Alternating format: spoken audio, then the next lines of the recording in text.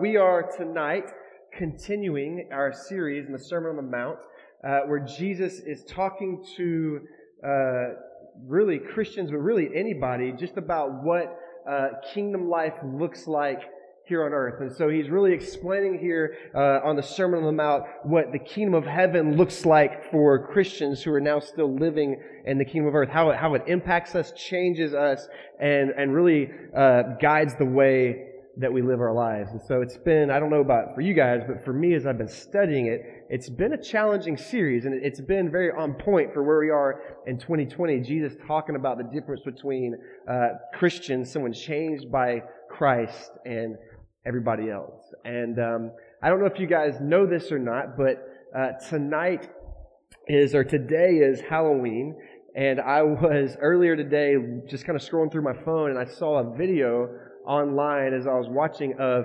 some NBA basketball players going through a haunted house. I don't know if any of you guys have ever been in something like that. The last time I was ever in something like that was a long time ago. I was like a teenager. But I was watching this video of these guys go through this haunted house, and you've got these 7 foot tall just beasts, right? Guys who are multi-millionaires on the basketball court, afraid of nothing, just crushing people, competitive, right? Scared of nothing. And I watched in this video as these guys ran through this thing like 2-year-old little kids, screaming and crying all the way through. And what I learned as I kind of was watching this video, kind of like, what are these guys doing? Is that fear in the right circumstances is common to all. Is it not? Fear is something that no matter who you are, no matter how big you are, no matter how strong you are, no matter how great you think you are, fear is something that is a common experience to all. And on top of that, kind of combined with fear even, is worry and anxiety. And I begin to think about this idea of worry and anxiety, and that's another thing that is common for all people. It doesn't matter how much money you have, doesn't matter how old you are, it doesn't matter your life experience, doesn't matter your gender. All of us in life, every person at some stage of life or even this week can fall into this temptation to be held captive by worry. It doesn't matter where you're at. I think about different life stages. I think about my son, Judah, right? Now, maybe we may look at something and go, that's nothing to worry about. But in that life stage, in that moment, that worry that you might experience feels real to you. It feels big. I think about Judah, and he has this he's over there in his little Spider-Man cape. He has this little sword that he starts carrying around with him. It's actually a lightsaber. And it comes from a Darth Vader action figure that he stole it from. And he carries it around with him everywhere. He sticks it in his diaper like a little sheath and pulls it out, and he's like, sword! And it's really cute. And what we've learned about this sword is that if he loses that sword, the world ends for everyone in the house until we find that sword, right? Like, he sleeps with it. He wakes up, like, I'll walk in his room, first thing in the morning, he sits up and he's like, sword. That's the most important thing, right? If he loses that sword, we may look at that and go, it's no big deal. In his experience right there, it is a huge deal to his little heart. I think about teenager Mike. What was a huge deal? What did teenage Mike worry about? You know what teenage Mike worried about?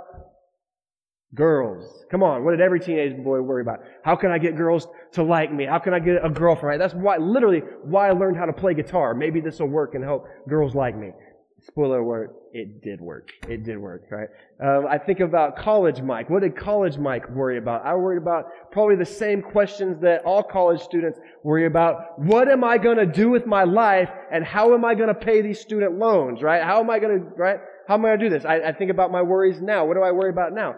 Those little kids. How am I going to keep them alive? What are their lives going to look like in 10 years? How am I going to support them? How am I going to guide them? How am I going to teach them? Like, these are the things that in different stages of life I'm worrying about. And I cannot wait to learn what I'm going to worry about as I get older, right? It's just like the gift that keeps on giving.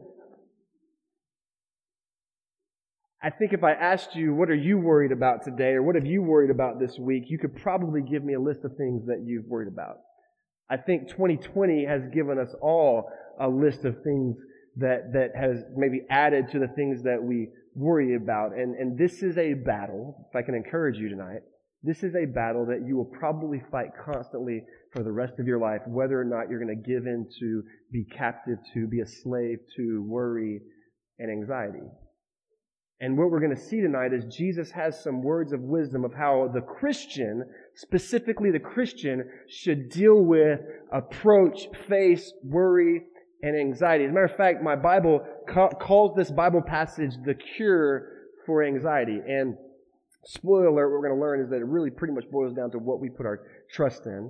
But before we jump in, I do want to say this. I want to make it clear that this is not like if worry, anxiety is a crippling thing for you, if it's a real thing that you need to seek counseling for or talk to a doctor about or need even like medication. Like that's nothing to be ashamed of. That's nothing to be afraid of. There's nothing wrong with that. Like mental health is important and Jesus gives us medicine to help us. So let me say that before we jump in. This is not going to be a sermon where like pray it away and you'll never worry again. And if you do, you're a sinner, right? It's not going there.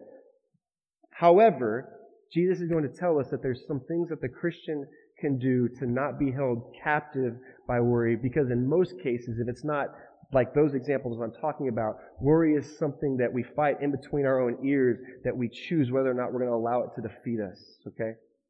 So what does Jesus say about this? If you remember, last week, we just got done where Jesus is telling us what our treasure should be. He's talking about what our greatest treasure should be, what our greatest focus should be, what our greatest loyalty should be. And he kind of just continues that right here in Matthew chapter 6, 25 through 34 is what he's going to read, or what I'm going to read. Is he's going to say, therefore, meaning because I'm your greatest treasure, because I'm your greatest focus, because I'm the thing that you should be most loyal to, because I'm your treasure, because I'm your focus, because I'm what you're loyal to, don't worry about your life. That's a pretty strong start, isn't it? Because I'm your treasure, because I'm your focus, because you're loyal to me above all, don't worry about your life. Don't worry about what you will eat or what you will drink, about your body, what you will wear. Isn't life more than food and the body more than clothing? Consider the birds of the sky. They don't sow or reap or gather into barns, and yet your heavenly Father feeds them. Aren't you worth more than they? Can any of you add one moment to his lifespan by worrying? Jesus just gave us some truth, didn't he? He says, because I'm your treasure, because I'm your focus, because I'm what you are most loyal to above all, don't worry. And he gives us three things. He gives us a philosophical reason, he gives us a physical reason, and he gives us a practical reason here why we shouldn't worry. Philosophically, did you catch that in the beginning? He says, because life is more than food and clothing. Life is more than the material things that so often in life we get caught up with worrying about it. He says life is bigger than that. Life is more important. Like the riches of life is found in more than where you live. The riches of life are found in more than what kind of clothes you wear. Like you lose your house, that would stink, right? You live in a smaller house now. But that's not what the true richness and goodness and value in life is found, is it? It's found in love. It's found in relationships. It's found in friendship. It's found in adventure. It's found in living for something bigger than yourself. It's found in living for God. It's those intangible things that aren't physical or material. It's bigger than that. And so Jesus starts off in really just the simplest way saying, guys, don't get stuck worrying about stuff that doesn't matter because those things aren't truly valuable. That's why he's saying, make me your treasure, not this other stuff. Because if you make this other stuff your treasure, you're going to get caught up in worrying about stuff that doesn't matter. Making me your treasure, and you're not going to worry about that stuff because you're going to understand that it's not even that important. It's not that big of a deal. So he says the true value and richness in life is found in more than this material stuff. Philosophically, life is about more than the silly things we worry about. The silly material things we worry about, I guess I would say. And so I don't know, maybe we're in here tonight and as I'm talking about this, you're even thinking about, yeah, I've been worried about this and it's really kind of silly. I've been worrying about that and it is kind of a dumb material thing. Tonight's a great night to just let it go. Put it down. And maybe you're hearing me talking like, but Mike, if you can't eat, it's hard to be like, honey, I love you, but I'm going to die because I haven't eaten in 3 weeks, right? So Jesus doesn't just give us a philosophical reason not to worry. He gives us a physical reason not to worry. Look at verse 26. He says, consider the birds of the sky. They don't sow or reap or gather into barns, and yet, like we go, those guys are worthless. They don't do nothing, right? What does Jesus say? And yet, your heavenly Father feeds them physically. God provides for the birds of the sky. How much more valuable are you to Him, He says. He says you shouldn't worry about the basic needs of life, food or clothing, because God will provide for you because He values you more than even the birds. He provides for them. He will provide for you. And then you notice that other interesting thing He said there. He says, the birds, they don't sow or reap, yet God provides. What He's saying for us, and we need to hear this, is God's provision isn't something that we earn. That's an interesting statement, isn't it? God's provision for your life isn't something that you earn. You don't go, God, I've done A, B, C, and D. Now will you provide for my needs?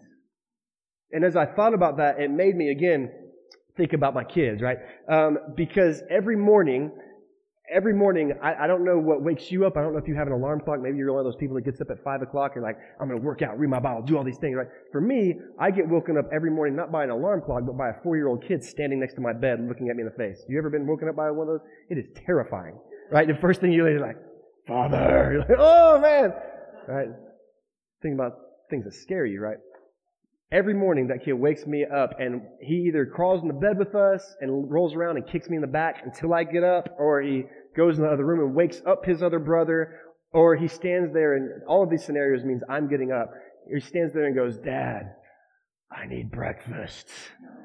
Right? Dad, I'm hungry. And you better believe me, this continues until somebody gets breakfast, right? So I got one kid who's demanding a sword, another kid who's demanding food, right? Maybe I'm just not a good dad, right? Like, Dad, we need stuff.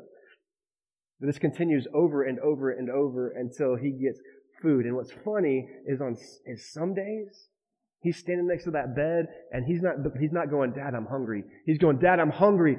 Please get me food. Dad, will you get me food? Dad. And it's like desperate. Like, please, Dad, give me some food. I'm hungry. I'm hungry. And he asks me over and over and over desperately, not just so I'll get out of bed, but it's almost like he thinks if he doesn't beg me to get him some food, then he's going to die of starvation, right? You ever been there? Like, my mom's here tonight. She used to always tell me that lovely thing. Mom, I'm starving. You're not starving. There's kids in other countries that are starving. You're not starving, right? Why is he so desperate, right? Why is it that my 4-year-old son, who, believe me, has never missed a single meal? I know he's skinny, but that kid eats all day. Why is it that he's so desperate and thinking that if he doesn't beg me and worry, I'm not getting out of bed to get him food? I have no idea. I don't have a good answer for you, because as I'm thinking about that, I think that's how we treat God sometimes. Desperately, and asking Him over and over and worrying over and over and over. God, will you please? God, will you take care of me? God, will you worrying and standing by the bed going, God, I need food, I need food, I need food, I need food. Despite the fact that He has always provided for our needs, why are we acting like He won't in the future? We have a God who has always taken care of us. Why are we suddenly worried that He's not going to? He's provided every single time. And why did He provide? Why? Because we earned it? No. Because we stood next to the bed and begged until He got up? No. He provides because we're His kids. And He loves us. And by the way, He always was going to. The same reason I get up and get breakfast for my son. He's my child. I am responsible for him. I love him. And whether or not he was standing there begging me for food, I was always going to get him up and get him breakfast anyways. Or maybe, correction, his mom, too. A lot of times her. And so Jesus says, why do you worry? Number one, there's so much more to life than the silly little things, material things that we get caught up worrying about. Secondly, He says, why are you worried? Your Father in heaven has always provided for you. He always will provide for you. You don't even, His provision is not something you've earned. It's not something that you have to beg for. He has always provided for you. He always will. Why are you worried? And then He gives us this philosophical reason, this physical just reason. Now He gives us a practical reason. Practically speaking, you catch that at the end. He says, and why do you worry? Because worrying doesn't add a minute to your life. It doesn't do anything for you. Matter of fact, like overwhelmingly, studies show that worrying subtracts time from your life. So if you want to die sooner, worry about how long you're going to live, right? And I know that there's a lot of good things that worrying does for us, okay? So like maybe it takes away from our life, but there are good things it does. It gives you high blood pressure. Worrying makes you miserable. Worrying makes you hate your life. Worrying, it keeps you from enjoying good things. Worrying makes us selfish and focus on only our situation and can't see past our own situation because we're always just worried about our own situation. I mean, a lot of valuable things here. A lot of valuable things here. But none of those things actually change your situation, do they? As a matter of fact, all they do is make your situation worse. What does change our situation? When we're worried about stuff, when we're stressed about stuff, when we're anxious about stuff, maybe it's action. Maybe there's an action that's available to take, and you need to take that action. You need to take that step. If that's the case, stop worrying and take the step. Maybe in your situation, like, well, Mike, it's not something that I really can change or fix or make any better by any kind of action. It's just something that's going to take some time. It's something that I have to wait on somebody else to make a decision on. It's something that I really need to go the right way. Well, in that case, then our job, instead of worrying and stressing, is to be patient with hope. Be patient with hope. Because here's the thing, if you spend all your time worrying about it and being anxious about it and being frustrated about it, then what's going to happen is if it goes badly for you, you know what happened? You've been worrying that whole time, anxious that whole time, stressed that whole time, miserable that whole time, instead of enjoying the good things of life before they got bad. Or maybe you're worried and worried and worried, and the thing that you're worried about or the thing you're frustrated about or the thing that you need somebody else to make a decision on to change so that it ends up being okay, and what actually ends up happening is it goes well for you, then you've worried that entire time for nothing, and now you're just going to die sooner because you worried so much.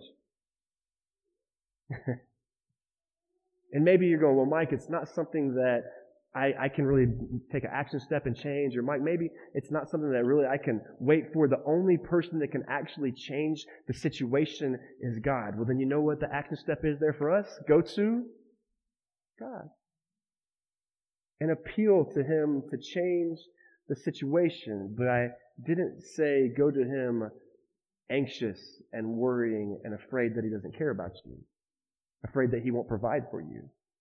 Appeal to God. Talk to God.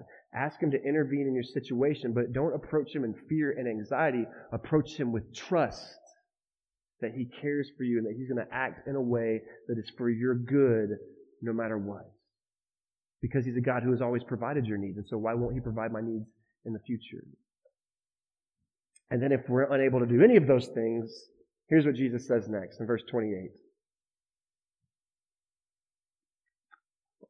He says, and why do you worry about clothes? Observe how the wildflowers in the field grow. They don't labor or spin thread, yet I tell you that not even Solomon in all of his splendor was adorned like one of these. If that's how God clothes the grass of the field that you're here today and thrown in the furnace tomorrow, won't He do much more for you? Again, a reminder of how God provides for us, but then it's this last little statement that hurts. He says, oh, you of little faith. He says if someone is controlled by this worry, he says sometimes the problem is that we have little faith. And that hurts, right? Especially because as I've been transparent with you guys about this next phase that we're stepping into where we're purchasing this building, and I'm looking at, all right, do we have the funding right? What are the renovations we got to do? Is the move okay? Is the right direction? Like, as I've been transparent about how it's been keeping me up some nights, I felt so much like a hypocrite reading these verses this week. Like, oh man, you of little faith. Sometimes that's who we are. What's funny is that Jesus uses this phrase, you have little faith, 4 times in the book of Matthew. He uses it when He provides bread for the disciples to eat, and they didn't think He could do it, so He said they had little faith. He uses it when He calms the storm, and the disciples were afraid and didn't think He could do it, and He says, guys, you have little faith. And He did it when Peter is getting out of the boat, and he gets his eyes off of Jesus. He loses his focus on Jesus, and he starts looking at the winds and the waves, and he loses his trust in Jesus. He falls in the water, and Jesus says, Peter, you have little faith. You got to keep your focus on me. You got to keep your eyes on me. You got to keep your trust on me. Now, while being called someone of little faith by Jesus is discouraging, what's actually really encouraging is that, did you notice that all 4 of those times he's talking to the disciples? And you know what happened to the disciples? They got some big faith. They went from people of little faith to people of big faith. And what that tells me is that I can become someone who's walking in little faith. Maybe I'm there struggling. Maybe you're thinking that now as I'm talking about this. You're like, man, Mike's right. He's killing me. I've got little faith. I don't have trust. You can become someone from that little faith to become transformed into someone who has big faith that our God is strong and mighty and can change all things and do all things and heal all things and be all things to you. Amen? It's important because when we walk in small faith, when we live in that, it leaves room for worry to grow. When we don't trust, when we live in that small faith and live in that uncertainty, it leaves room for worry to grow. And then we feed it and we feed it and it grows and it grows and it grows. And suddenly we're not trusting that God is who He says He is. We pray a prayer and we ask God to change the situation or fix the situation. But because we're living in that small faith, we don't actually trust that He can do it. And so we're living miserably, even though we're like, I trust you, but not really, so I'm kind of miserable. But we don't have to live that way. We don't have to live that way. We can choose to trust Him wholeheartedly. Look at why we can do that. Look at why we can do that. The next verse 31. He says, so don't worry. Again, he tells us, don't worry what you will eat or what you will drink or what we will wear. For the Gentiles eagerly seek all these things. The Gentiles are people, again, who they refer to as don't know God. These are people who don't have a relationship with God, don't know who God is. He says, so that's for those guys. He says, but you, he says, the Gentiles seek all these things, but you, he says, your heavenly Father knows what you need. He knows that you need these things. He says, so don't worry, because worry is for someone without faith. Worry is for someone who doesn't know the Creator, the Sustainer, the one who has the power to change all things. Worry, Jesus says, is really for the person who's not a Christian because they got a reason to be worried because they don't have anybody to put their faith in. He says, but you, Christian, you know the one who created all things, sustains all things, holds all things in His hand, and can change all things. And so our job is not to worry, but our job is to put our trust and faith in Him. He says, worry is for someone who doesn't know God. He's telling us worry is for someone who doesn't know me, but you got me. You got someone you can put your trust in wholeheartedly, unreservedly, and who has never failed you and will never fail you. He says, so don't put your worry or trust or faith in those things. Put it in me. He says, why? Because you got a Father who knows what you need, cares about what you need, and will provide what you need. He says, instead of worry, do this. Verse 33, seek first the kingdom of God and His righteousness, and all these things will be provided for you. So it's almost like an aside, like He's like, look, don't worry about that stuff. Don't get caught up in being trapped by that stuff. God will provide for you. He loves you. He cares for you. He's going to take care of you. You just got to trust Him. And instead of the worry and the anxiety and living in that, instead of getting caught up in that, He says this, seek my kingdom. Seek my righteousness, and I'll take care of the rest. Man, if there's a verse or a passage to put on the refrigerator right now, this is the one, isn't it? Seek my kingdom, Jesus says, and I'll take care of it. The election, what's going to happen? Jesus says, seek my kingdom and I'll take care of the rest. COVID, what are we going to do? Jesus says, seek my kingdom and I'll take care of the rest. Health problems, what do? Seek my kingdom and I'll take care of the rest. Family problems, what do? Seek my kingdom and I'll take care of the rest. What a wonderful promise from our King. What a wonderful promise from our King. So what do? We seek the kingdom. What does that look like? What we talked about last week. Know Him deeply. Chase after a relationship with Him. Chase after finding freedom from sin and shame and guilt and the things that entangle us and hold us from having a deep relationship with Him. Find purpose in this life. God, how have you wired me? What do you want to do with my life? How can I make a difference in this world for your kingdom? That's what we do. That's what we do. And above all, River Church, we choose to trust the Creator. that He will sustain us, that He will provide for us. We gotta even trust this, that He cares for us. That He cares for you. And He knows what you need. And because He cares for you and because He knows what you need, He will provide what you need. And then Jesus finishes with this. This is actually my favorite verse of the whole passage because it's almost tongue-in-cheek a little bit, because I think Jesus is funny. He says, therefore, don't worry about tomorrow. This is a great line, isn't it? Don't worry about tomorrow, because tomorrow will worry about itself. Each day has enough trouble on its own. That's a great line right there. Why worry about tomorrow? You got enough stuff to worry about today, right? That's good. Jesus is almost admitting, hey guys, there's stuff we got to deal with today. Don't get paralyzed with what might come tomorrow. We got enough stuff to deal with today. Don't get caught up in what may happen. Don't get frozen by what may happen. That's tomorrow. It could happen. It could not happen. Who knows? But all I know is it's tomorrow. It's not today. So we got stuff to deal with today. So let's deal with what we got today. While focusing on the kingdom of God. That's how we walk through it. That's how we walk through it. With that said, I want to kind of end a little bit differently tonight. Ryan, would you come up? I just want Ryan to come up. And I've been thinking about this idea of worry and how we address it, how we walk through it. And here's what I know is it's real easy for me to preach these things, study these things, and tell you about these things. It's a lot harder to live these things. Amen? Amen? Anybody ever? And so, Ryan, I just want you to just play some music for us. And what I want us to do as he's doing that is, if you're with your families or friends or whoever you're with, if there's something that you've been worrying about, something you've got going on that you need to deal with, you need to talk about, and that you maybe as a family know, or maybe just individually, you've been worrying about it. Maybe it's some of those little simple things that you're like, I know, I just got to let it go. I don't know. As Ryan's just playing, and I'm going to lead us in prayer, I just want to give us a little time to pray about those things ourselves. I want to give us a little time to address those things ourselves. And so, here's what I'd say. Why don't you guys stand up with me? I'm not going to ask, nobody's coming down, anything like that. Just in the kind of the groupings that you're at, as he's praying, or as Ryan's playing, I just want you to pray together.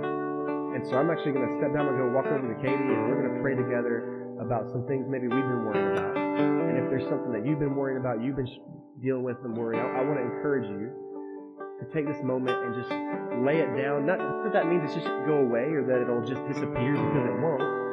But when I say lay it down, I mean let go of the control, because part of worry is that we take it from God.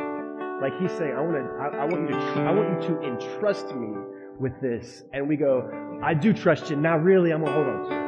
You understand? And so I want us to lay it down and say, God, I am going to trust you. It doesn't mean that it's easier. It doesn't mean that you may get what you want. But what it means is we go, God, in the long-term plan, in the good for my life, and in your eternal plan for my life, I trust what you're going to do in this situation. I trust what you're going to do here. So I'm going to walk my prayer, Katie. You pray together. I'll come up and close us in prayer. And just so you know, when I come up, I'm going to pray about COVID. I'm going to pray about God's desire for our election. So I'll pray for that and any other things that you guys have. So, yeah, okay.